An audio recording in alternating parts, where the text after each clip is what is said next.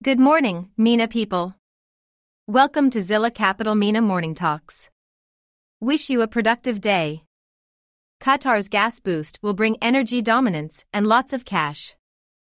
Saudi Arabia woos foreigners with new visa scheme. United Arab Emirates increases fuel prices in March, residents to pay up to 20% more. Oil producers in Iraqi Kurdistan deny the agreement to resume exports through Turkey. Scenarios for high-yield savings certificates in Egypt between Ras Al Hikma dollars and the liberalization of the pound.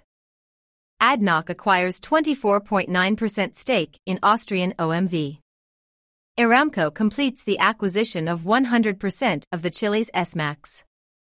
ADQ explores Etihad listing in first for Gulf hub carrier. UAE's Agthia has acquired an additional 10% in Abu Auf parent company for 691 million Egyptian pounds. Baata acquires a stake in Jordanian fintech player. Azimut Egypt plans to launch the first silver investment fund.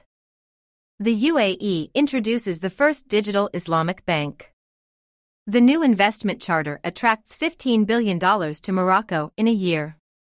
The momentum of projects is transforming the Saudi construction sector into the engine of economic diversification. The Moroccan financial center is focusing on attracting private equity companies. Oil is approaching its fair price and geopolitical turmoil may change the equation.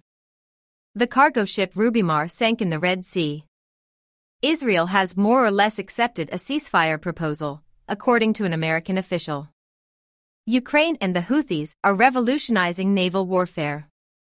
That's all for today. Wait for more news tomorrow and check our website www.zillacapital.com.